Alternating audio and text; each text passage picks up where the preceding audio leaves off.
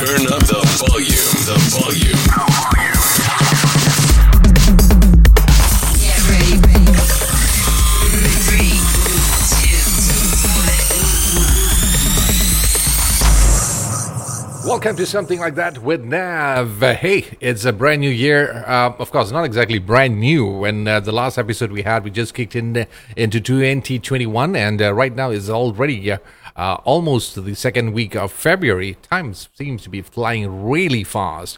Okay, on today's show is going to be slightly different from the usual. Well, we had artists, we had bands, we had movie directors, we had actors, stand-up comedians, you name it, beat makers, producers. And today's guest is slightly different from the usual list that we have.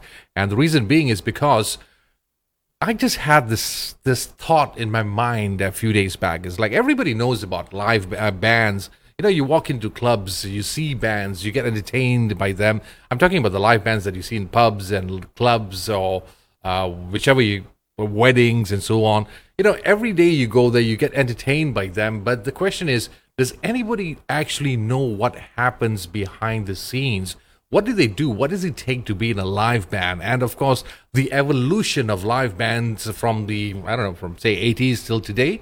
And I wanted to have somebody from the band scene to come on board. But then again, that will be a tough choice because I have to choose the bands, which bands would be right, which would be wrong. I don't know. So the best person to have a chat with is the guys who make the band sound really good. And also they are in charge of managing bands, bringing artists from bringing bands from other parts of the world to Malaysia. So this one particular dude, I've known him for a very, very long time. He is responsible of making bands look and sound good.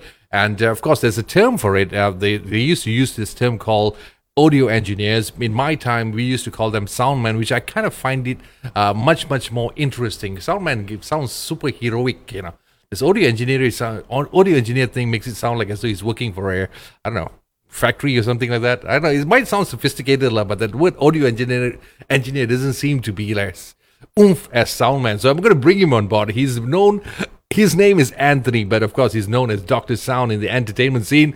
Jody, my man, Dr. Sound. Yo, Napster, how are you, man? I'm doing good, man. I'm doing absolutely good. But before I forget, if you're listening to this particular podcast right now, please be prepared to listen to words that is not usually heard during interviews. The profanity level might just hit it to another level in this particular shows. You might hear words like fucker, puda, and all kota, whatever stuff like that on this particular show. Because it might just slip. I know this guy for a very long time. We have weird conversations off air. So the words might just come in out of the blue. Don't be shocked. Don't be surprised. Okay, this is norm. This is an absolute normal thing. How have you been, man? It's been a while since we saw each other. It's a couple of years. Yeah, it is. It's been a very long time, actually. I'm now what you call a kampung boy. Kampung boy? You're back in Melaka? No, I'm not back in Melaka. Hey, sorry, you're Penang, right? Penang. Penang boy lah. Penang Kia lah. Forgot. Penang boy. Penang, not Melaka. Penang. You're back in Penang. I'm slowly back. Yeah, originally from Penang. I started off and moved to KL, 30 years in KL, and now I'm in Melaka. Hence, now I know why it's so peaceful in KL, man. Tell me all about it. I see. You see. You made the best move, man. Seriously, get out of KL. I'm sick and tired of KL already. If I give it a chance, I also want to balik kampung to Ipoh. Oh, you Ipoh Mali, yeah? Ipoh Mali lah. You saw all the northern guys lah. Tak ada bunyi, lah. No, earlier, the intro was just mentioning about this thing about audio engineers and all. I mean, of course, audio engineer sounds sophisticated and all, but the term soundman seems to be like, it has that oomph factor in it, It's like whenever you do events or in the club or whatever, anything to do with sound, hey, check with the soundman. Nobody says audio engineer, right? Actually, to be very honest, I never dared call myself a sound engineer until people called me a sound engineer and labeled me once. Well, okay, let's put it this way. Back in the 80s, right, which when I started it off, there weren't sound engineers in Malaysia. There was a handful. Okay. exactly what I'm showing you. This was the handful, Really? I thought there were a bunch of them. Well, okay. You see, people get a misconception of audio engineering or being a Okay. sound man, They think you hold a mixer, you push a few faders, you're the man, you're the sound man already. Yeah. But I started off in 1985 trying to play music. Okay. And good attempt. Yeah, at the age of 15, well, a mutual friend, the Green Man, Yes. and me, we formed a band. We formed a band called Euphrates. Oh, that was the first band. Yes. Guess what? We were all in school. Okay. That part definitely didn't tell me that. Okay. Oh, yeah. And a lot of things you won't tell. I can tell. I know lah. Yeah, but we got the name Euphrates, and out of 10 songs, 8 of them were from Duran Duran. We were Duran Duran fans. That explains the hairdo. Right, you see, Roger Taylor. Yeah, I know. And Nigel's millet at the back. Okay. He was a combination of Le Bon and Nick Rhodes, Yeah, and occasional Steve Vai with a hat. Yeah. That's when he started Sorry, balding. Stevie Ray Vaughan. Sorry, not Steve Vai. Stevie Ray Vaughan. Yeah, those were the good old days, actually. Thank God. I mean, touching back on the topic that you're actually bringing up, in those days when we started off in Penang, for example, at the age of 15, we played in a pub. We were the youngest bunch of musicians. You're allowed to play in pubs, 15 years old. We weren't. No, But Binula. it so happens that we were a group of rebels. I mean, I was the main rebel. I used to cut school, go hang out with musicians and things like that. Club owners. I started my clubbing days at the age of 15, but just trying to see what the trade was all about. And we actually worked for minimal wage, 2 beers each a night, Fair and enough, free man. transport home. Hey, that's good. That's a And that good was- deal, man. That was back in 1985. That's a damn good deal, man. 2 beers in a transport. What do you expect? And No, it's plus, like a- plus a small wage. Okay, that too. Okay. Yeah. And we performed for 3 weeks, replacement band. Mm-hmm. And then that was actually my dream at that time, from then to go into the entertainment industry. But after Form 5, we formed a band. It so happens my guitarist had 7 A's. Oh, good news and bad news, lah. Yep. So can you imagine the band members? I won't mention who, right? Uh-huh. We actually dressed up in batik and suits and everything. I went to see the guy's father, who was actually Pengarah of Kementerian Pendidikan in Penang, and told I him, just say, trying to visualize you guys in that outfit, man. right, and then we actually told him, Uncle, your son should not go to Singapore, learn to be a doctor and play music. He's gifted. That was the best move you guys could ever make, man. Yeah, and the father chased us of the house. We went running, man. I'm pretty sure Nigel Green would have led the whole party, lah. Actually, the 2 brainwaves who were behind it was him and me. Oh man, And typical. Now I know why the is like that, lah. He convinced me to do a lot of things which I shouldn't have done, but I did it anyway because of him. well, you see, you must know who his father is. The art I of know. public speaking. I know. Actually, come to think of it, he has the skills in that, lah. But think about it. Yeah. You had a friend who had 7 A's, so eventually you lost your guitarist. How did that go on for you? Did they get a replacement or just disbanded? We played 1 gig and we disbanded. Oh man, that's a sad story, lah. But not actually. I look at it, it was a blessing in disguise. It gave me the option to choose what I wanted to go into. And of course, our good friend Nigel went into singing, and he formed a band called The Headlines. Okay. And I became the engineer of the club. Oh, Penang lah. Yeah. It Okay. was all actually our brainwave sitting down there, hanging out. The owner actually helped us form the band, gave the band a Nice. place to practice. And, those days, bands were bands. Yeah, it's a You know, difference there. yeah, I grew up listening to stories from Sweet September, Alley Cats. These were our Penang icons. Yeah.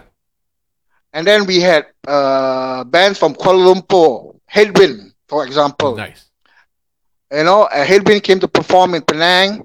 And at the age of 16, I actually went to watch Headwind in the club, and I watched the engineer work. And I said, one day I'm going to work for this band. Nice. And my dream came true in 1992. Wow. Still, that I mean, let All me see. right. I was four. I was what, 2 years old. Yeah. Tell me about it, man. Man, that was an experience, all right, man. Working with Head. I mean, Headwind was huge back then. They were really Okay. huge. Now, this is something I want to talk about the live band industry, where using Headwind as an example, all right, people used to pay, right, at the clubs to sit, drink, and watch 5 batangs on stage, Kampung Pisang, and they used to pack the house. I experienced that myself. I've seen that myself. All right. Now, the entertainment was all about good music, good performances. Yeah, it's like, the thing is this, like, that's one of the things I wanted to ask you earlier because the evolution of bands, like you said, the days that you played, it was all about music. People actually went there to check out the bands, and it was all about the performance and good quality thing. People actually packed the clubs just for the band. It wasn't like the band Right. was a side dish for you drinking. People go to drink because of the band. Right. True.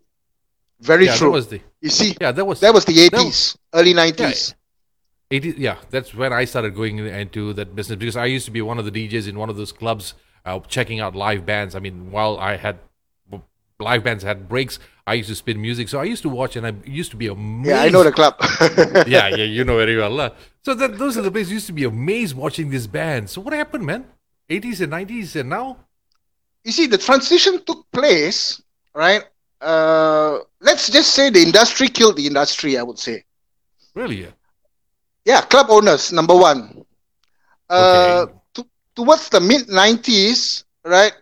It's not how well you played, but how many women you had on stage. Hence you explained that one keyboardist and three ladies in front there, lah. We haven't reached that stage yet. We still could Okay. survive, all right? Okay. And then they started going and getting into the women thing. Mhm. And then, of course, our foreigners came in with the one musician who looks like he's playing music, and the Okay. 3 to 4 or 5 women in the front, Aha. and slowly, club owners were starting to want that. Okay. I mean, in those days, let's just say from 1988 till 1988 to 1994, 93, 94, you could still have contracts 3 months, 3 months a year, in each different state, Yeah. and we'd have the agents coming in, and saying, okay, your next stint is here, your next stint is here, you're booked, and they were drawing good income. Yeah, because they were not being paid peanuts. I know how much most of these bands used to get. Like some of the bands that I used to know, like bands like NRG, Alley Cats, and a couple of other guys, La Vivas, and they used to get paid a handsome amount to perform because they used to draw in people.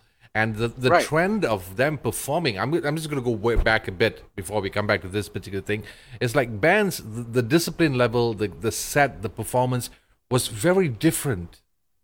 I'm not saying that the current one is bad, but back then it was totally different.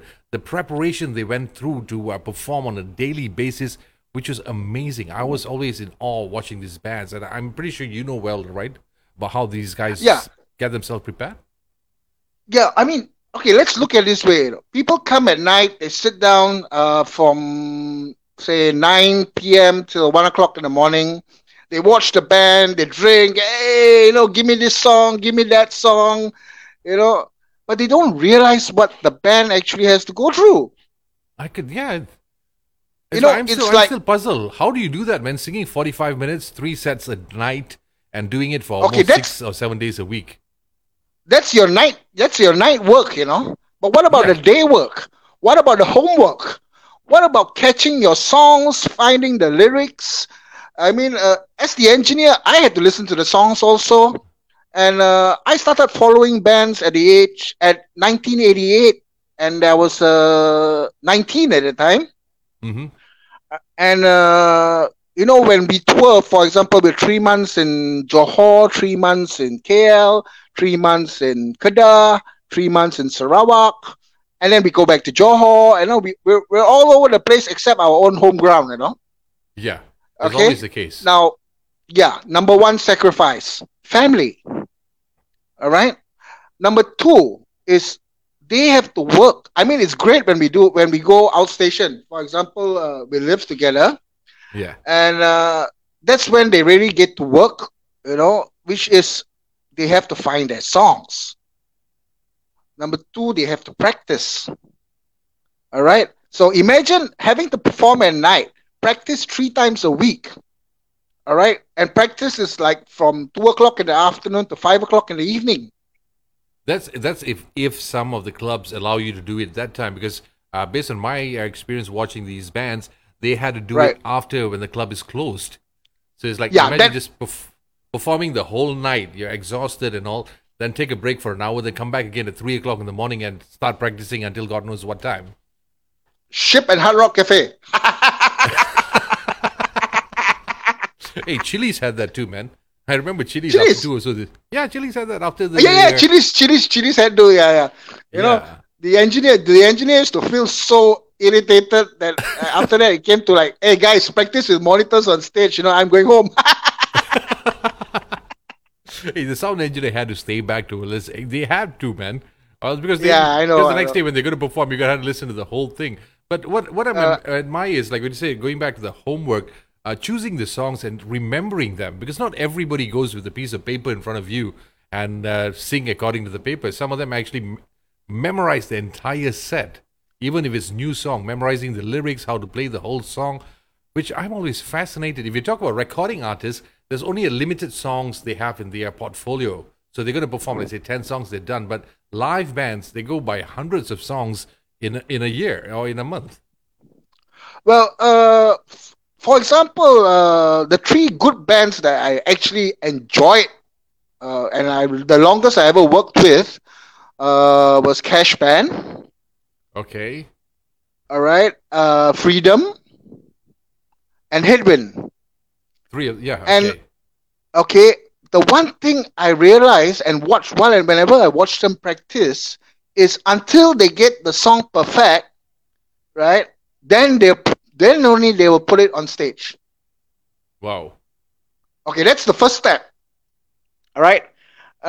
Groups like Headwind took it a step further, and they would improvise the music along the way. Okay. And it usually starts with the drummer and the bassist, which is Razak and Nikki. And then slowly the guitarist will improvise, the keyboardist will improvise, and they will turn the whole song around. So that's why when you go and watch them perform, you would actually say, wow, they're doing it their way. Nice. Actually, that's a very important thing also. As a live band, you don't want to just copy-paste the whole song that you listen on radio, you just perform exactly. You want to have it on your own version. I mean, you got a DJ to do that after that. You got Napster to do that. Oh yes. Yes. Whatever band's gonna do it, pick on the DJ. Right. And I trust me. I think you've had this memo before. Whatever songs the band is playing, they've got a limited repertoire. DJ, please do not play those songs. Oh yes, many times. And I used to play it just to irritate the band if they don't come on time or don't leave on time. I used to do that a lot, man. If the band doesn't show up on time, doesn't perform well, I'll play every single song that you play. In 1996, right, I was the DJ, I was the sound engineer, I was the maintenance guy. I had real hard work, man. Yeah, and you get I paid actually, peanuts. no. I got paid very well. Okay, so now you know. Okay, for the sound engineers out there who got paid peanuts, you were suckers. Hey, no. Don't get me wrong, huh? I started getting paid peanuts. Okay. When I started in 1988, is a small club called Tip Top. Oh, All right, okay. I as a heard of sound that. engineer, right, I earn 240 ringgit a month, transport, food, and beer provided. Which is okay, what? 88 lah. Actually, no, lah. 88 was not.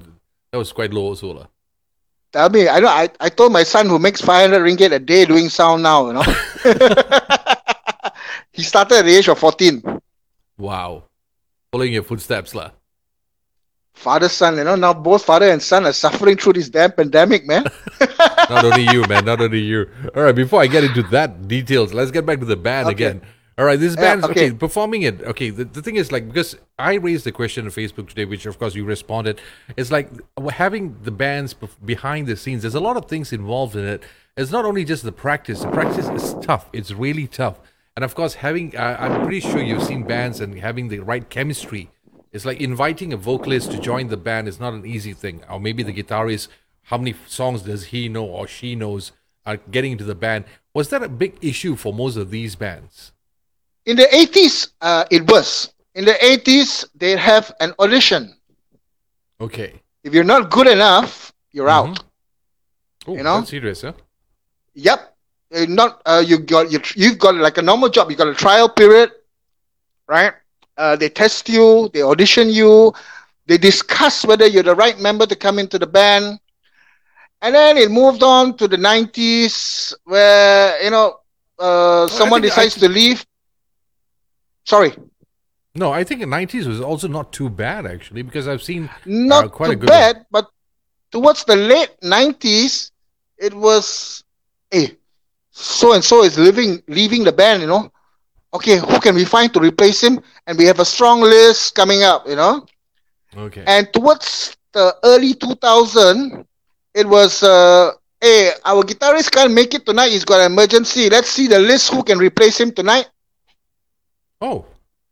Yeah, but we still had monthly contracts and things like that, And towards the mid of 2005, 2006, I mean, the last time I actually handled a club was Planet Hollywood. And after they closed up, I stayed away from the club scene for a while. I went into recording studios. And suddenly I found out that, bands are doing nightly gigs. That is my number one question. Because talking about this, the nightly gig, this happened, I think, somewhere around, 2010s? Yes. So after 2010, that's where this whole thing kicked off. Because before that, prior to that, is like you can't have bands with no members. I mean, like you said earlier, replacing a guitarist or whatever. Most of the band members I knew never fell sick for some reason. Nobody's sick. Nobody ever took leave, and it's a rare case, a very, very rare case if somebody's sick. Even the vocalist, even you're about to die. Also, you still come and perform for the night, man. I've seen that happen a lot of times. Very true. Like, the dedication level was totally different. I'm not saying it's not happening now, but it's totally different. You cannot see any gaps. There was no gaps back then. Yeah, right now you got a whole list of musicians you can actually pick from friends to actually come and replace, because repertoire is one that every other person knows, but it became a normal job. Okay. So much so, they lost the impact of being the artist, being the guy on stage. Okay. You see, I was the head engineer for Fire. You remember Fire? Yeah. And we used to actually audition and screen the bands before putting them on stage. Ooh. Okay, that's one. We actually have a management decision on whether we should take the band or not. All right. I mean, that was my dream come true when Headwind. I was with Freedom in Hard Rock Cafe at the time, just before they opened. Okay. And I see all the members of Headwind walking in one by one, And then I'm like, wow, Headwind's in the house, That was in 1990. That was in November 1992. I can remember the dates. And the next thing, I get the drummer and the bassist standing at the console watching me work.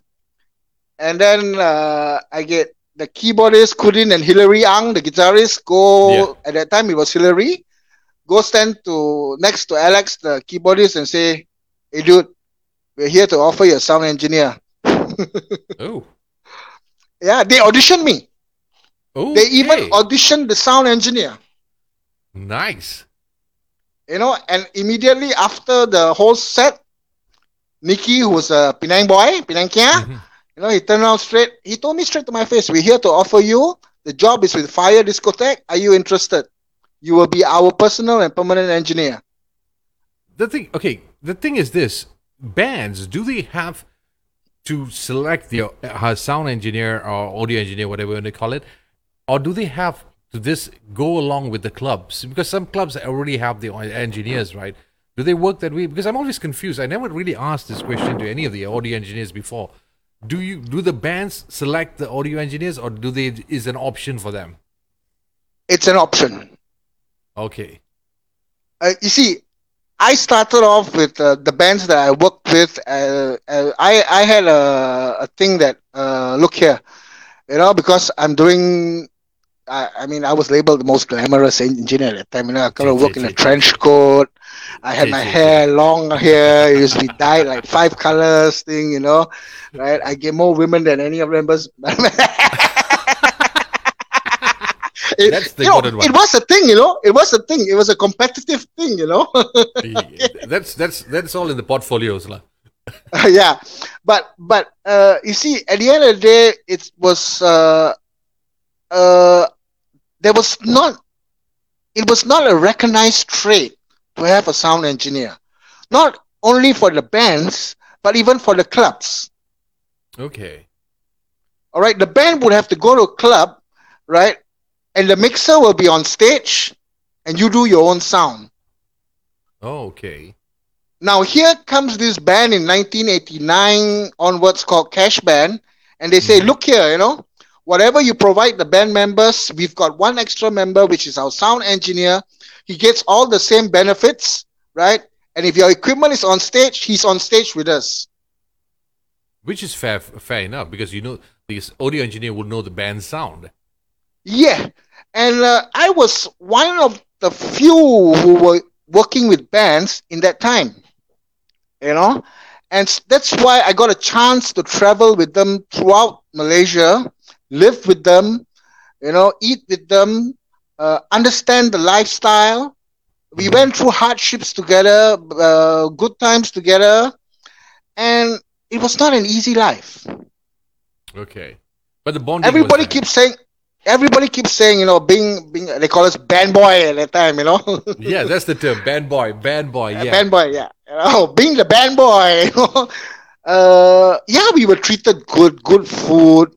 But there was a thing about accommodation at one time. When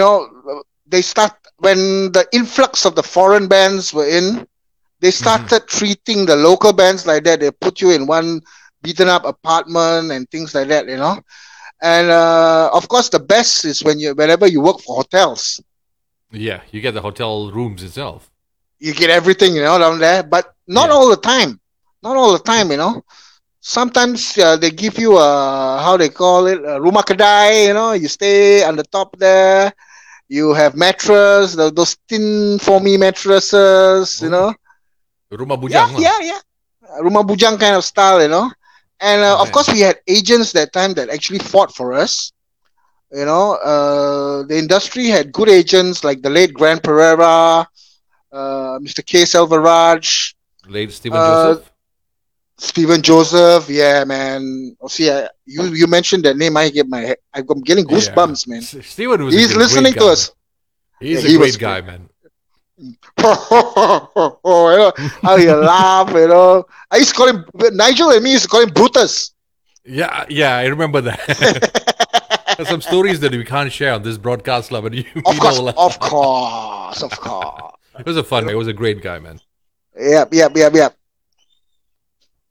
Yeah, and you had those kind of managers who's actually they knew how they could fight the price for the bands, all the extra perks for the bands. They kept the bands very well. They kept them tight and they promoted them in a right way where clients won't actually compromise on anything. It's like, okay, fine, you want this band, they'll come in, they'll perform, but they have to get X amount of this, and this is the price going on. These were good managers, right? Right, yeah. You see, okay, that was up to the early 90s, as we said, you know. You see, when I say that everybody had a hand in killing the industry, I mean, sad to say, in those days, band members used to dress up. Yep, I remember that too. All right. Now, it came to a time where you go into a club and you look and you don't see the band members around. You know, you sit down, you see this guy who looks like you. You might be dressed better than him and all. And next thing you know, the guy walks up on stage and say, "Hey, welcome back to the next set." You know. Exactly. I mean, you get what I mean?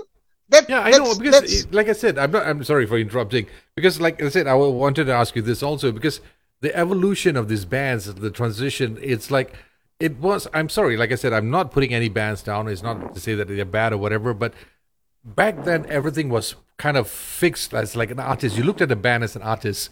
They come in, they perform how they look, their appearance, the songs they perform, how they perform. It was totally different until after the 2010s, like what you said, how they dressed and how they come up on stage and perform. It has changed. Why? Yeah, but you see, it was not their fault. You see, for example, is the money became smaller. Inflation. All right? Okay. Now, to dress up, it's going to cost you money. One. Okay. Right? Apart from that, they need to spend money on upgrades of their equipment. Drummer has to buy drumsticks. Guitarist has to change guitar strings. It's not cheap. All right?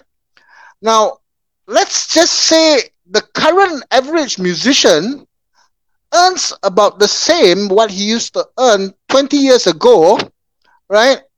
Which is bad. Which is supposed to be increasing, man. Yeah. You know, if he's earning the same what he earned 20 years ago, that means inflation is kicking in for him, right? He can't afford to dress up, right? He's got things to buy, equipment. He's got to concentrate on livelihood, you know. So at the end of the day, what happens? The bands become smaller. They become daily musicians. The club stops hiring bands every night on monthly contracts, right? And the influx of the foreign bands, you know. So I mean, okay. For example, I in 1996, 95 actually. I was working for this club called Zodiac. I don't know if you heard of it. Bukit Bintang. Yeah, behind KL Plaza. Yes. They used to have good tea dance or whatever they call it. Tea dance. Guess what, man?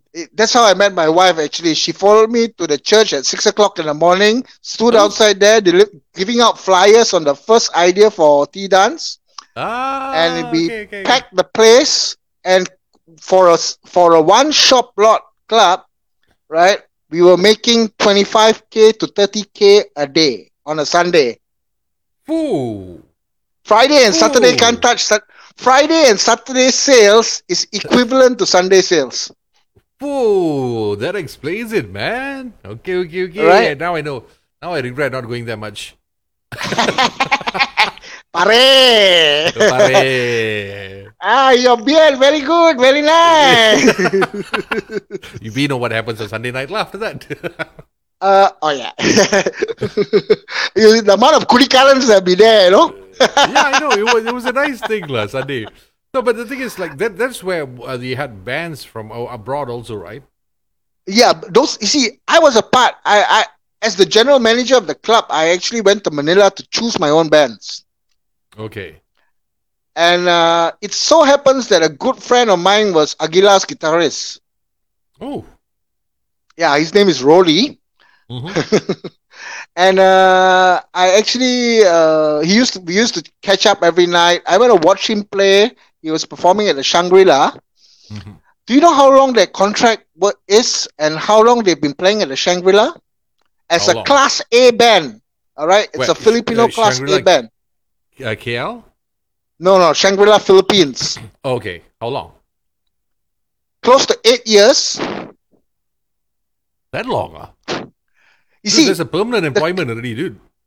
the Class A bands, the good bands, don't leave the Philippines. Okay.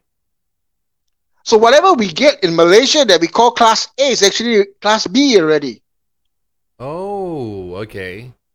And then when we came to the Class Cs, it was just a show. Fillers lah. Yeah. So I'll give you an example which a lot of my old friends from the industry in the 80s used to tell me. That time we used to have very, very good Filipino bands that perform. And Okay. it is an immigration law that whenever there's a foreign band, there has to be a local band to support the band. Okay. So now, because we had really good bands at that time, right? It was like a competition, a very a very productive competition. Okay. Each one would try and outdo the other, sound better than the other, try and be to outdo, and that's why in the 80s we could walk into a club with a Filipino band and a local band, and they would both sound awesome. It's a tough competition, actually. Yes, number one. Number two, both bands would dress up. They're trying to raise the bar for each other lah. Yes. And then, for example, in the early 90s, the highest paid local band was Fredo and the Flintstones. Really? Yep. Okay, Fredo personally, I've only seen him on during events, but never in the clubs yet lah. When? What year? I don't know, perhaps 2000s, late 90s, something like that. I can't recall. It was a while back. You should have seen him in the early 90s. With all the Okay. glitter, and the band members were all dressed up in glitters. All right. I mean, let's just say, I don't want to mention the figures, right? But for every other band that was performing, Fredo was making double the amount. Whoa. That's a lot. And he would It's a lot. challenge, and if he's listening to this, he would agree, he would challenge the club owner, say, look here, you don't make $1 million this month or $500,000, whatever his target was, right? You don't pay me. Wow, he's that good. He was an entertainer. You see, in those days we had the show bands, we had the real live bands who were playing rock music and live music, the way the improvised stuff and things like what Headwind was doing, Freedom, Cash Band and all. The show bands that were mainly the Filipinos, where they would actually have a stint in the second set where for about 50, I think, at the ship, you used to see a lot of that. Yeah. Bands like XPO, Teenage Revival. I don't know, remember those names? Not really. I think that was before my time. The Yeah, ship but was they before were- my time. Yeah, but they were superb Filipino bands at that time. I used to enjoy working with them, watching them perform, and and that was the time where everybody dressed up. The local bands, the Filipino bands, it was competition that was good, and they sounded good on both sides until the industry slowly started going down, down, down, down. It never came up. But I think that was the later part of the years because based on what my personal experience of seeing these bands, I was in the era of people like, say, Nine Lives still do perform before this MCO. When Nine Lives was still in the early stages, of course, Cats with the Alley Cats were going on and they were pretty strong. Bands like NRG was still strong and La Vivas, and they were going pretty strong and they were raking in a lot of money for the clubs also because I could recall that whenever there's a New Year's Eve party or Christmas Eve party, you can't walk in the club. From the DJ console to the entrance, it takes me a good 30 minutes of 20 minutes. That's how packed these guys would bring in. The amount of people that rake in. Clubs will make at least about 100 grand a night. Yep. I remember one of the nights Energy was performing, and the club actually made, or rather the club, which you want to call it, actually made 100 grand on a Friday night. True, so true. So they were raking in big bucks, and of course the name carried weight because during that era when I was spinning somewhere around there, 2000s, 90s, 2000s, and all, the place was always packed not because of the promotions they had on the drinks or whatever like that. It was because of the band who were performing there. So you go to a club based on who's performing, and clubs had to maintain that standard. They cannot just bring any Tom, Dick, and Harry into the club to perform. They had to pay money. They had to make sure they had that so-called A-class acts or whatever you want to call it in the club in order for them to maintain it. You just can't have something so high one month. Following month, you have the Kuching Kura band, and that's it. Everything will be ruined. So they had to maintain that standard. And that was going on at least until, as far as I could recall, until at least the year about 2010, maybe slightly over that. But I think the thing of dropping kicked in after that when they started having gigs, nightly gigs instead of monthly contracts. Yeah, I would look at it more. It started around 2006, 2007, but I left the club scene at that time. A lot had to do with that fall, actually. And clubs had a big part of it to do also. They lost a lot of money when, the clubs came in. Yeah, that's one of it. Right? And that started in the mid-90s. 1996, 97, I remember. And then, of course, we had you can only operate until 12 o'clock, 1 o'clock. Oh, yeah, that was one stupid season. Yeah, I mean, okay, we say no politics, but yeah. No, I mean season. I'm talking about season. It was an effect. It was an effect. I mean, can you imagine? I was in Barnum's at that time. Okay. I was the DJ there. All right. Ooh. Yeah, man. I spin. Ooh, speed. I do speed mixing. Okay, all right. By the bars. Okay. I don't look at the computer and just go shift. Okay. Old school. Old school, man. Old school. But yeah, you see, I used to do the Macarena on stage or so, Oh yeah, it was a compulsory thing for us. You had to, lah. If you're a DJ back then, you must play Macarena. You don't play, you're not a good DJ, man. So imagine, playing it is one, doing it on stage is another. I had a boss like Ken Chia, so you can imagine, Don't remind me, man. Don't remind me all that. But you see, even on the DJ side, all right, we don't talk about live bands only. In the DJ sites, when we had clubs like Beetle Nut, I don't know if you heard of been to Beetle Nut. Yeah, I have. We had DJs like Skin, Robert Ma, Francis Core, where the DJs actually entertain at the same time, It was a compulsory thing, even because when I was playing back then, it was a compulsory thing that your DJs have to interact with the crowd. You got to keep the party going, not just play music. You have to talk on the mic. You have to do some games, do something. You work hand in hand with the band also. Bands entertain, DJs also entertain at the same time.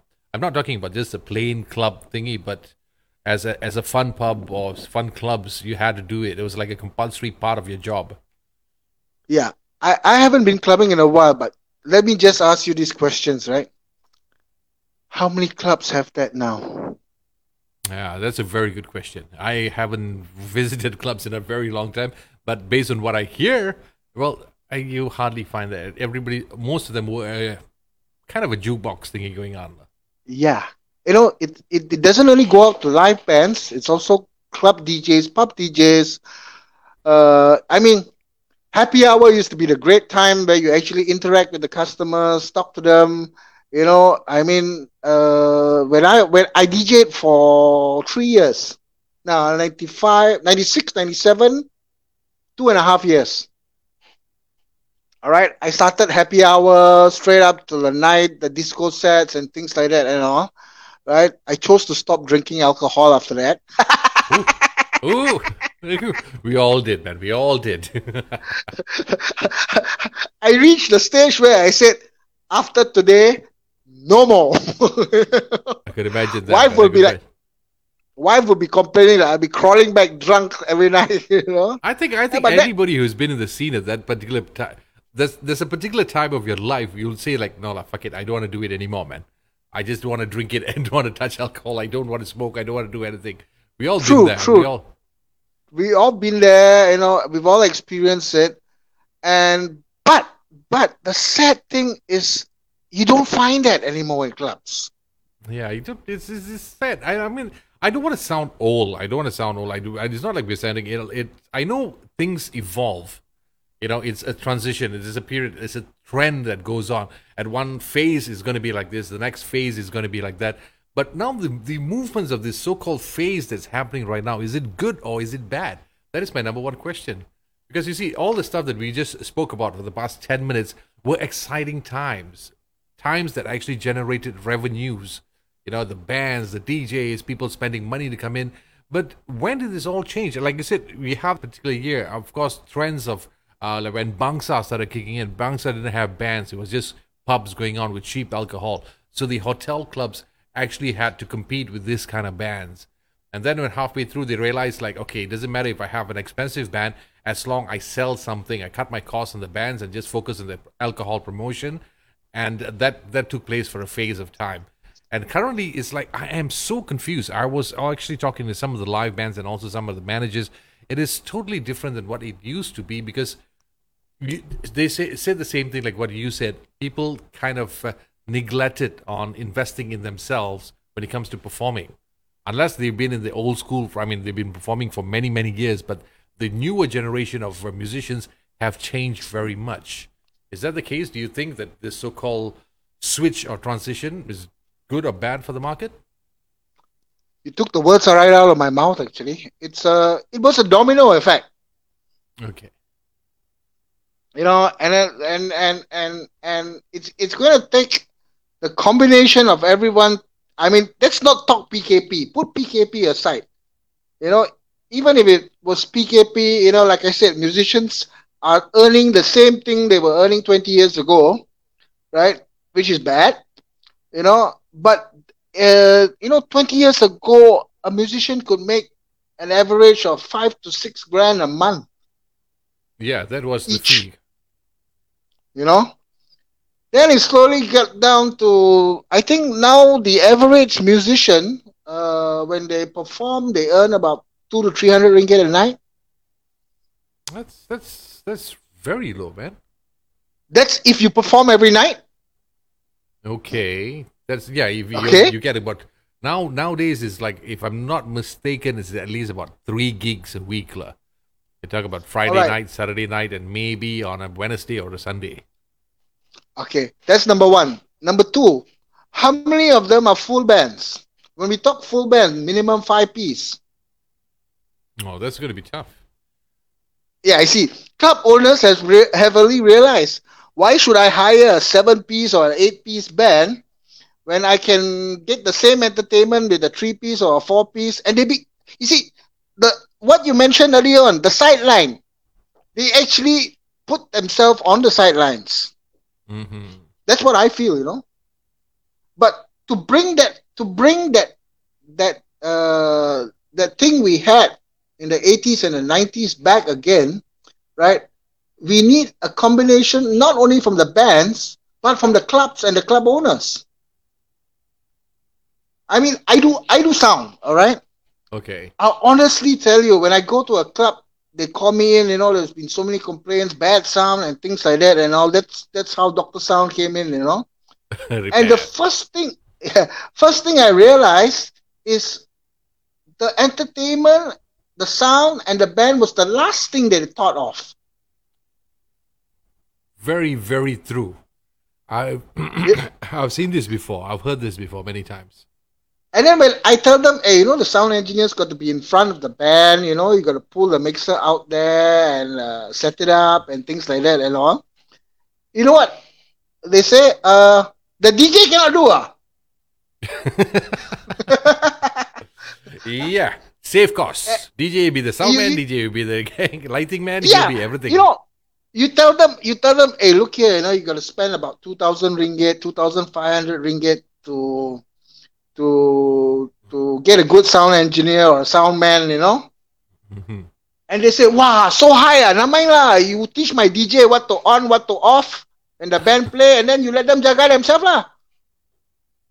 For them, it's just this So- a deco is becoming a decoration piece during nightly affairs. Yeah, I mean, it's sad. It's sad.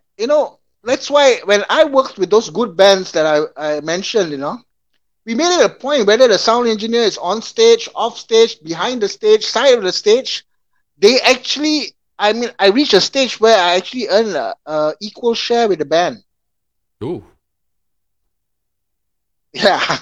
that sounds. It makes me want to reconsider my career, man.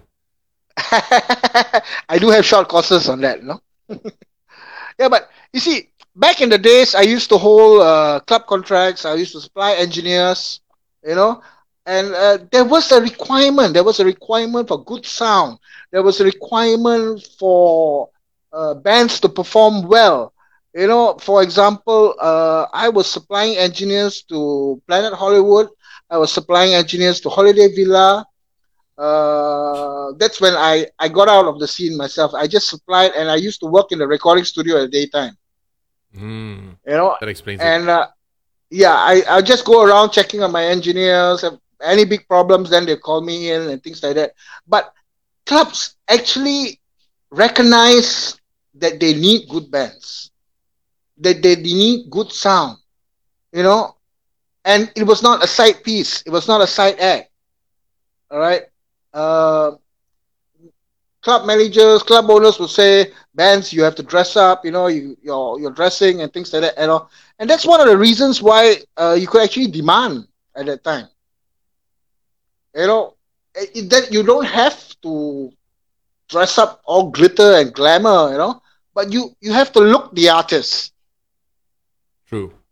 Because the thing is, like, when we're talking about this, like, appearance and all, does the venue also play an important role? Because, like investing in bands and investing in yourself, your sound and all, these are the things that places with big cash flow in hand could do. Like, say, for example, hotels. It's like a requirement in order for you to have a 5-star or 6-star rating, you got to have X amount of things going on in your club, so you can't have the budget to spend. But these days, you can also see there's a lot of cafes, small pubs, shop lot pubs, and so on, which can't exactly cater for a full-piece band. Hence the reason why you have sessions or gigs or one-man show going on. Do you think that could be the reason why? Because the trend of domino effect. The establishment. Domino effect, like what I said. You don't gone with the days. You find clubs like Piccadilly. You find clubs like Fire. I'll give you an example. Being the head engineer of Fire at that time, right? On opening night, all right, which was New Year's Eve 1993. Okay. All right. Now, Fire was a club that had three sections actually. All right. As you walk in, you have the disco area. Yep. All right. Then you walk in deeper, you go into the live band area. All right. And the top floor, you have the KTV rooms. All right. Now, that club could hold about 4,000 people on a packed day. Yeah, I remember the size of it. Yeah, it was a huge place, man. Okay. Now, I ask you. This is the on Fire opening behind night of Shangri-La, right? Yep. Okay. Now, on opening night, which was New Year's Eve 1992 to 1993, all right? At 10 o'clock at night, the whole management was sitting at the warung opposite the club and saying, shit, is this going to be the right thing?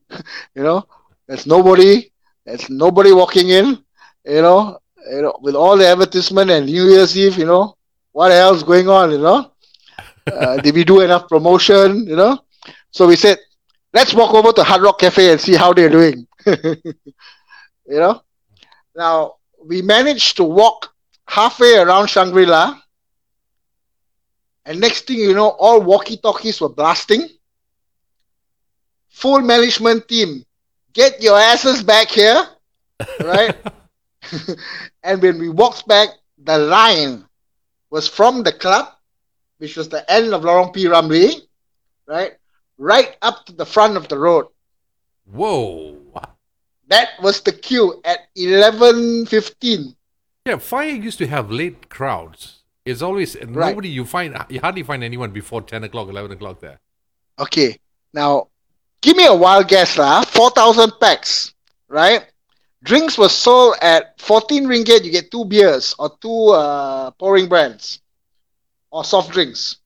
All right, for 14 ringgit, plus your entrance charge, I think it was about 18 ringgit. You pay 18 ringgit, you go to the club, you get to spend time at the disco, you go to the live band area, you see two top bands, which was Headwind performing with Rima Razif from Singapore.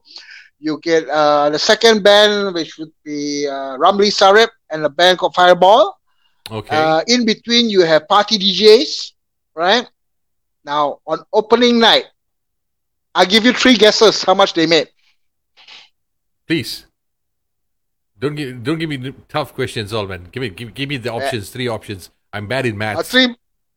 3 options, Okay, you got 5 figures, 6 figures, and a big 6 figure. Whoa. You're talking about 5, 6, 5. Okay, 6. I'll go for this big 6 figures. Is that right? We'll go for medium. They made 300,000 on opening night. That's a lot, man. Okay? That's a now, lot. Every Friday night and Saturday night, from that day onwards, till the day they closed 5 years later, they were packed every Friday and Saturday. There's a whole lot of money involved there, man. Yeah.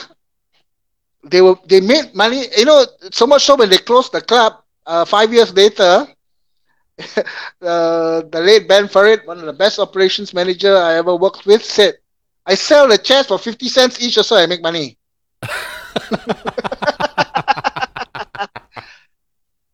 Oh, man. And yeah, and that was like 1998, and the surviving clubs that I felt at that period of time was still Planet Hollywood. We had Hard Rock Cafe. We had Emporium. We still had Thai Club. Oh yeah, that was a busy street. All the clubs were very much focused over there. I think half of it is gone right now. Half, 3/4 is gone already by now. So now you know why the bands had to break up into small bands, and like you said, there were too many cafes coming up. They couldn't have that big band jobs anymore. They were forced into a corner. And plus, all of a sudden, everybody seems to have gotten into the music scene. Everybody's performing. It's not a bad thing. It's encouraging having more musicians. So I think there's also another reason. You have too many bands or performers, which created a big competition in the market itself. Well, yeah, in a way you can say that, but they were all competing at that level. Mm-hmm. Only a handful still maintained the full band. But if you were too big, remember I said club owners would say, why should I pay for a 6-piece or a 7-piece? Which is sad. Which would cost me 1,400 ringgit a night, when I can get the same entertainment for a 3-piece and pay 600 ringgit a night or 800 ringgit below 1,000. Yeah, true.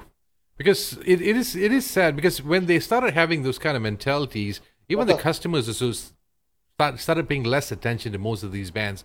They were just like an accessory on stage. I don't want to mention the name of the club. I did visit it, I think early last year or late the year before that. And I'm a fan of live bands. I'm a sucker for them. It's like when I go to the pub, I make sure that I sit down and watch them, have my drink and watch the band, and uninterrupted. I don't go with friends and so on. And I've also noticed that when they were performing, no one actually paid attention to the bands, which was a bit sad. They were trying their level best. The bands are good, but the thing is, the ambience or how it's being sold in such a way that created that perception for the customers that, no, that's okay, they are just playing music on the side there, just request whenever I want to request, and that's about it. They never really sold the band, never really promoted the band.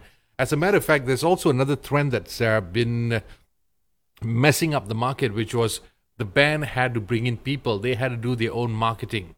So does the DJ.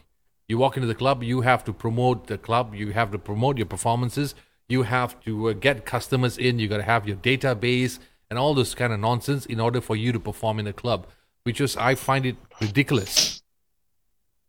That's what's been going on lately, because I was also talking to some PR people, some managers, band managers, some DJs. They were telling me this. It's like, hey, dude, if I want to perform in a club, I got to have some database. If I don't have database, I don't bring in X amount of customers, that's it. I'm never going to get a job again. Those kind of nonsense will take place.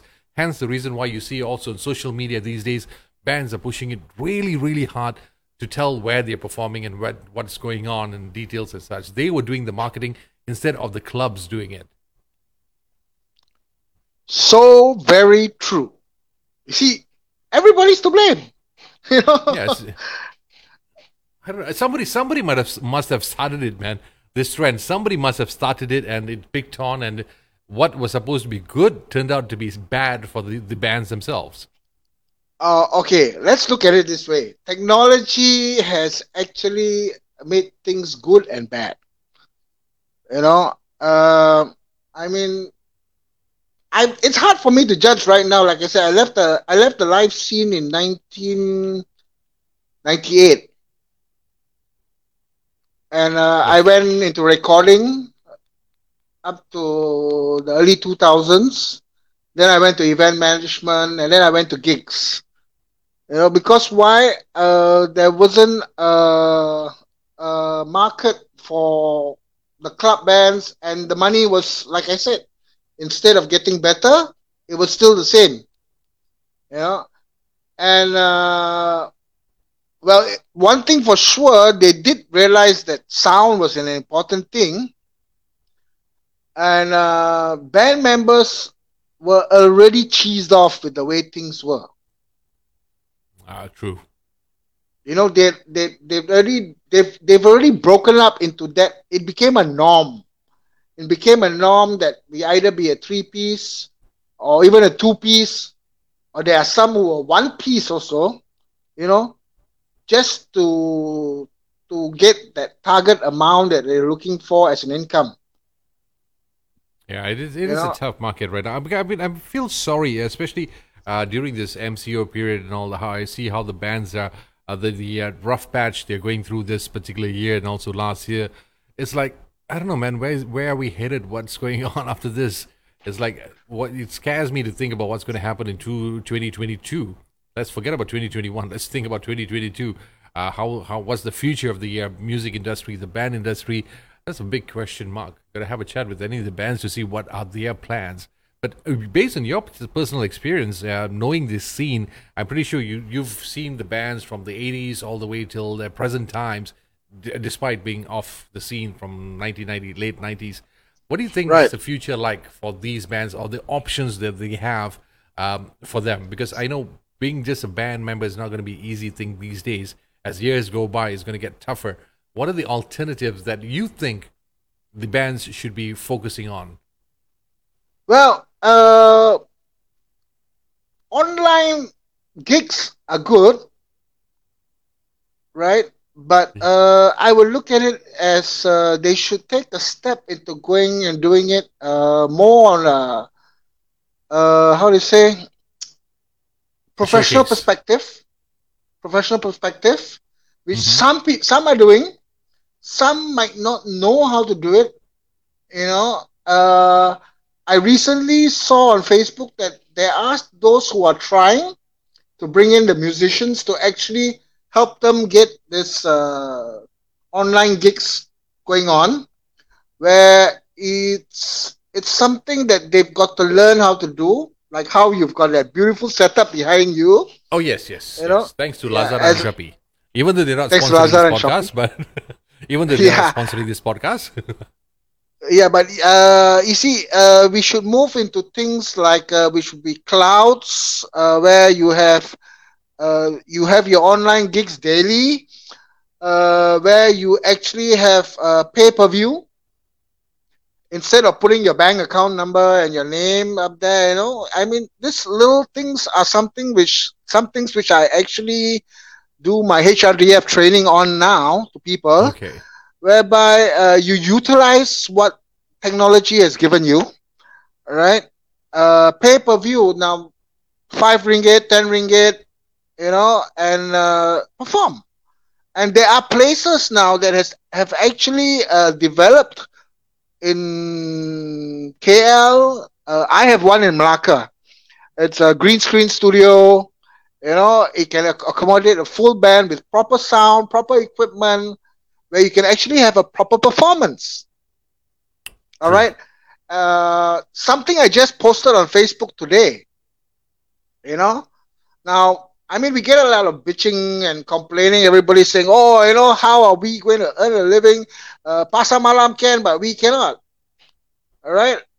Have you ever thought of proposing to the Majlis Perbandaan? Let's do what is this? PPM, Pentas Pasar Malam. That was a brilliant idea because eventually there are going to be people there anyway.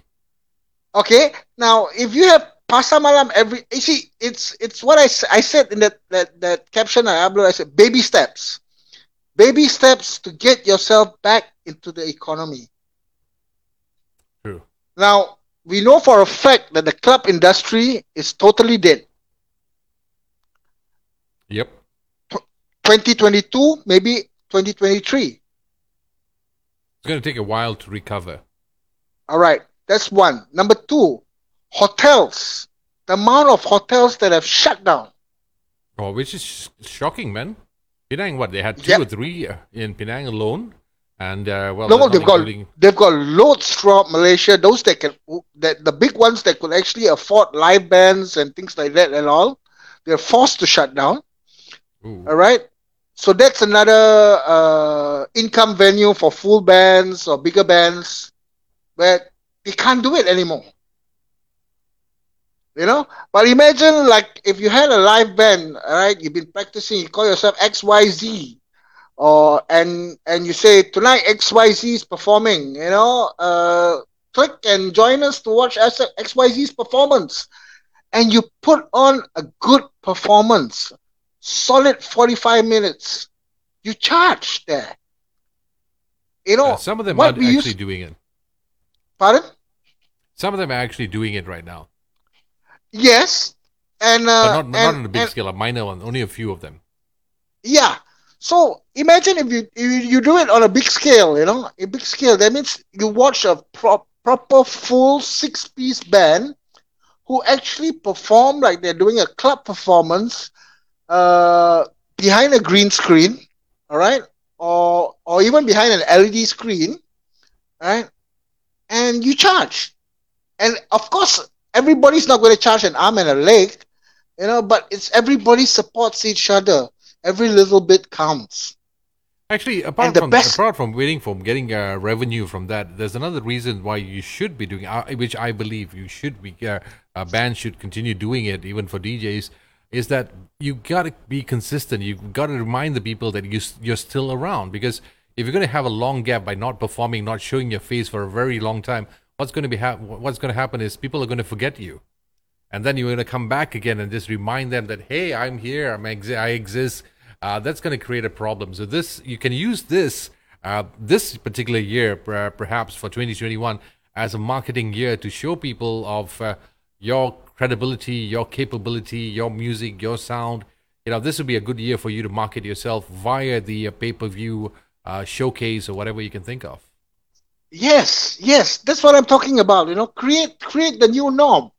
I mean, at the end of the day, that's what social media is all out now for you, right? Facebook, I mean, let's not talk about Instagram, TikTok, or YouTube for that matter also, but we take Facebook Live. That's where majority of the gigs, the current style of gigs are coming out, But instead of making it a PKP or MCO thingy, right? Make it a performance. Get together, dress up, and perform like you're doing a concert. Yeah, market yourself. Yeah. That's I mean, to all my friends in the industry, you're listening to this, right? I'm not belittling anybody or You're just or giving saying, options. You're yeah, just giving giving you options. options whereby let's do it. Let's Yeah, just do because it. I mean, I'm like what I said, because I understand some people are frustrated about what's going on, but then again, sitting down doing absolutely nothing about it is also bad for you. I know it's going to cost you a little bit, but at the same time, you never know if you consistently market yourself in the right way and you do it well. You never know next year when things get back to if or when things get back to normal, people will remind you at remember you easily because they saw you often on social media, your showcases. They know how good you were, how you could perform. So the first person they would come into mind would be you. Yeah, that's what I mean. I mean, you know about the Flaming Lips, right? Did you hear what the Yeah, Flaming Lips did? yeah, I saw. You should send me the thing. That was an amazing concept of the concert. Maybe I'll try to put the video up here if I can. Uh, Yeah. So imagine if currently, if the authorities would approve something like that, and you get somebody crazy enough to actually open a club, right, and have these bubble pots there, yeah, you know, it's a it'd be start. cool. It'd be cool. It's just because you got to start looking into alternatives. You really got to look into alternatives of things happening. I admire some of my DJ friends who's consistently every week without fail they have their live performance going on. There's some of them, yes, you pay for to check that out. Some of them are just doing it. It's like every Yeah. week they're performing, entertaining people. I asked the similar questions like, why are you doing it? It's like then you realize that no, I'm giving back to my fans, my listeners, my followers at the very same time with hopes that when things go back to normal, they'll remember me. So, which is amazing, which is truly amazing, which I admire those guys who are consistent. And some of them who actually did this live shows, what happened was what started off as zero income when they did the so called pay and all, people hardly going on. Some of them actually are making at least a good 500 to 1,000 ringgit per shows. I don't know, on some Bigo and some China app or whatever like that. They perform on a nightly or maybe twice a week or something like that. They generate income through that kind of method. So I think it's up to the bands or performers or whoever you can think of to take the initiative to learn about this a little more. It's not going to be easy at the starting stage, but eventually you're going to get into the whole thing. Yeah, and can you imagine, if you actually have something like that happening nightly, and you have different groups to choose from, and the best part of it, right? You're not only performing locally to a local club audience, you're Yeah, international. yeah, that's the thing. It's you never know Hey, we're who you're we're going to pick up. we're international now, right? Yeah, See? exactly. Because you see, when I started off this whole show, it's like I was narrowing my thoughts to okay, it's only the guys in KL, my few friends. Let's do the show among the friends. People keep them entertained during MCO. Then halfway through, things started getting a little more exciting with the guest who's coming on board. And then I thought, okay, let's go a little further, go by different states, focusing on that. And then I realized, like, why stop here? Let's take it international. So you started focusing, marketing yourself in different parts of the world. And then you realize you have different audiences, which I swear to God, I did not expect that to happen. It's like when one of the charts that the show reached at number one spot in Cambodia for one of the weeks, I was like, "Ui, ada juga orang dengar kah?" That kind of Cambodia. thing. Yeah, it was just a number one at one of those weeks there. I was in Cambodia 2 years back, actually. Nice. That's another party capital. And it was actually, you see, if PKP didn't come in to play, I would probably be in Cambodia now. You never know, man. I was having plans of I traveling the world. I went there, and I mean, for example, we were actually thinking of relocating our Soundlight rental, parking a set of equipment down there. I'll give you an example for weddings, Mm-hmm. right? They've got a whole stretch on the road of about 10 canopies, Whoa. right? And every week there's a wedding, right?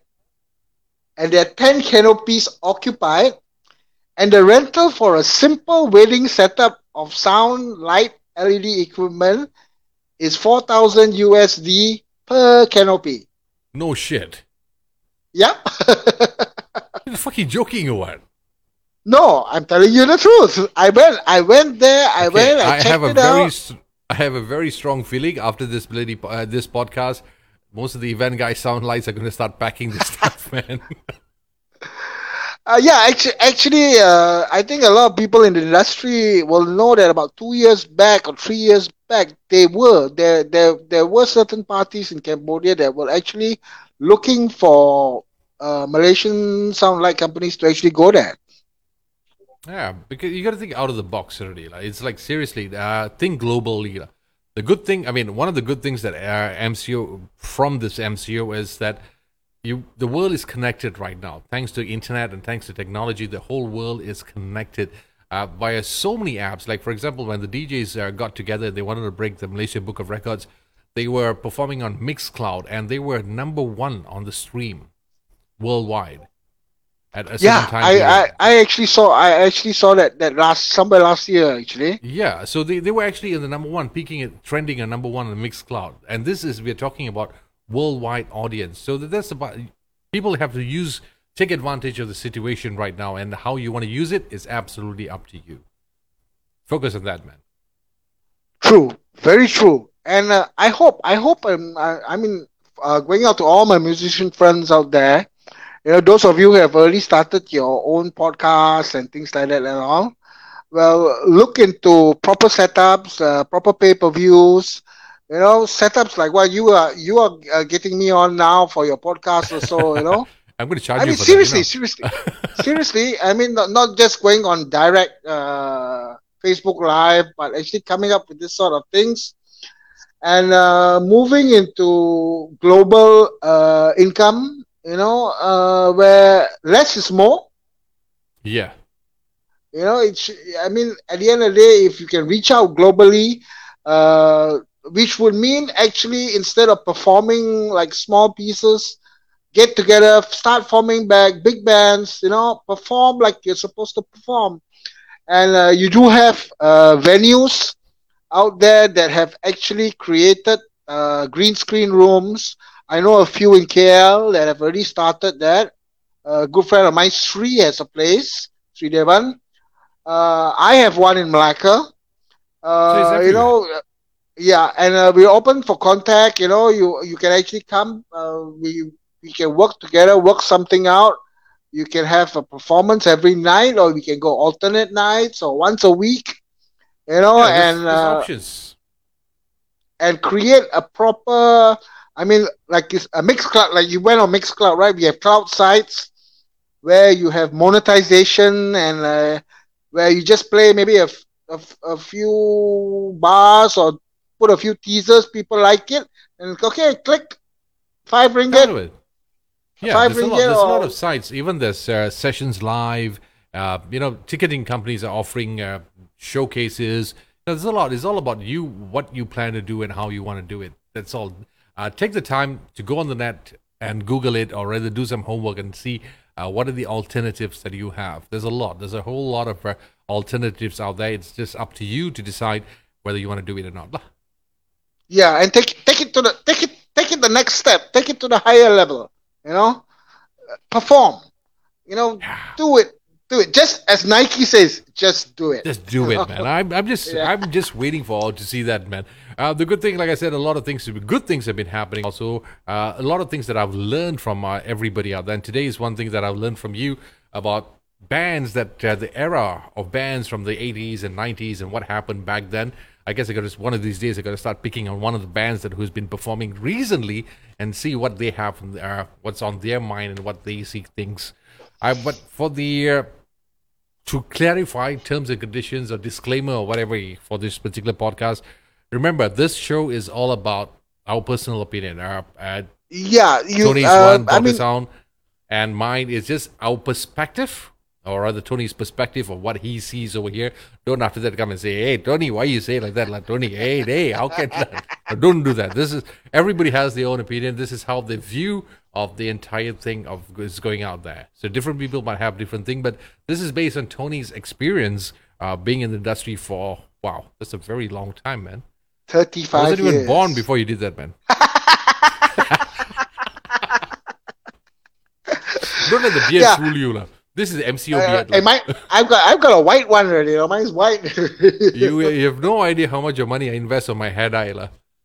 Oh yeah. I mean, Yeah, no, I think I'll give you an example. I mean, there's recently, those of you who are friends in the industry, there was a charity drive, which from Facebook has gone over to Telegram, from certain members of bands that we know of, who are getting evicted and things like that, and all. It's sad. It's sad to say because I watched them try. I watched them try very hard during the MCO period. Some of them have gone into F&B and stalls and things like that. Let's try and see how everybody can come together and get the entertainment scene back on. Don't give up. Yeah, we should have stations like create stations. Those of you who are good on the website and applications, help the musicians out. Create applications where they can join up and actually have a proper pay-per-view and not just advertise like it's if you're willing to contribute, but make it a standard contribution fee so that you can watch a show and give them a show. And for those who have already been using it, I think it's also good for you to share your knowledge a little bit with some of your peers. Let's all do it together. Like if you have something you're already set up, you're already doing it right. Maybe some guys who don't know how to do it, you can always share some knowledge on how to do it. Help them out. Yeah. Help a brother out. Yeah, and who knows, Tony Fernandez might come by with the Air Asia delivery and send your beers over. You never know, man. You never know. Anything's possible. Tony, thank you so much, Tony. It was so much fun talking with you. I mean, after so many years, I can't believe we actually had this chat for almost 1.5 hours, man. It's a great chat. One of my favorites. It's a great topic. I mean, 35 years in the entertainment industry. I've been there, seen it, done it. A word out to those who always thought that it was wine, women, and song. Nope, it was never wine, women, and song. It was never sex, drugs, and rock and roll. That was showed because to get the jobs, lah. Yeah, but it was actually people with talent and skills coming together, earning an honest living. Yeah, it's an amazing period of time, man. Yeah, and I miss those days. I really miss those days. But I would love to see the word "those days" when you use. It's like everybody feels like, oh, why those days? Because trust me, they haven't lived that era, so you wouldn't know what the fun was, man. Yes. I mean, I'm getting goosebumps again, man. It was so much exciting whenever I chat like this. It's like people have those days. You make it sound so old, but you fucks don't. You have no idea how much of fun it was, man. The level of craziness is like beyond your imagination, man. Yeah, man. I keep telling my son, who's an audio engineer like me, I said, you should have been mixing for bands back in the 80s, and the 90s.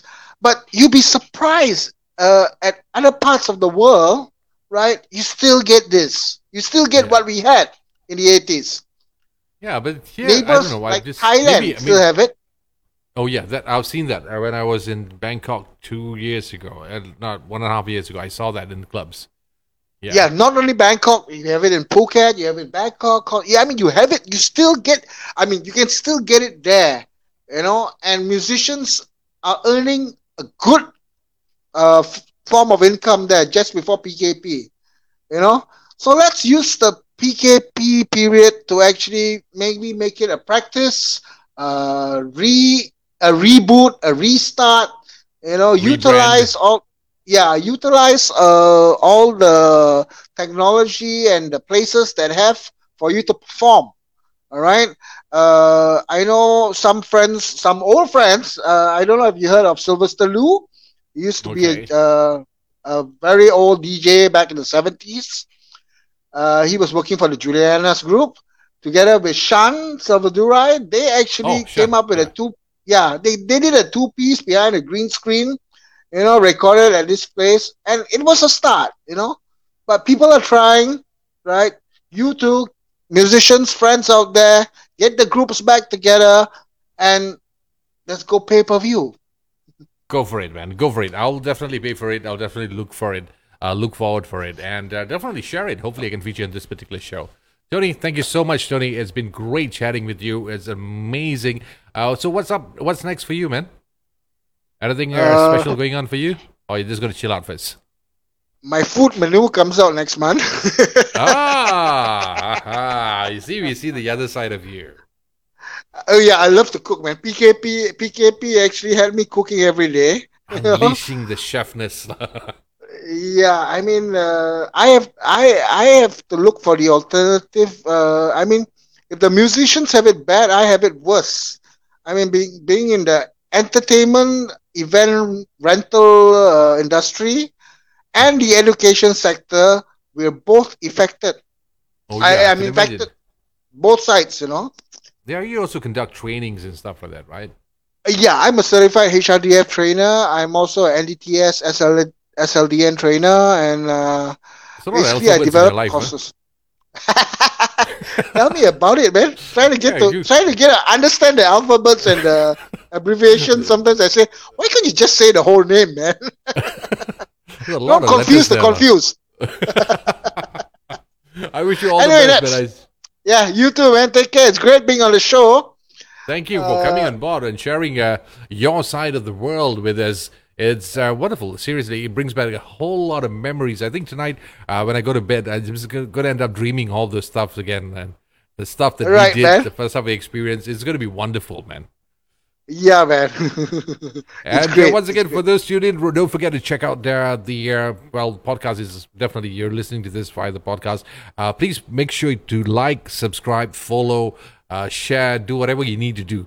The compulsory thing, I forgot to say it at the start of the show, so I think I'm going to do it right now. Please share, like, follow, subscribe, do whatever you need to do, and keep it locked on. If you have any suggestions, feel free to drop me a line. I'll be more than happy to feature whoever you want me to feature if I can get them on time. And for the rest of the part of the world, hey, Happy New Year, Happy Chinese New Year. What else? Kong Hei Fa Choi. Kong Hei Fa Choi. That's what I want to say. I don't want to use the word Chinese New Year anymore. Apparently, Kong Hei Fa Choi means I hope you get rich. So I'm going to tell that to everybody. Kong Hei Fa Choi. Fat means rich, you know? Yeah, exactly. I hope you get rich, man. All right, Tony, thank you so much, man. Have a nice day, dude.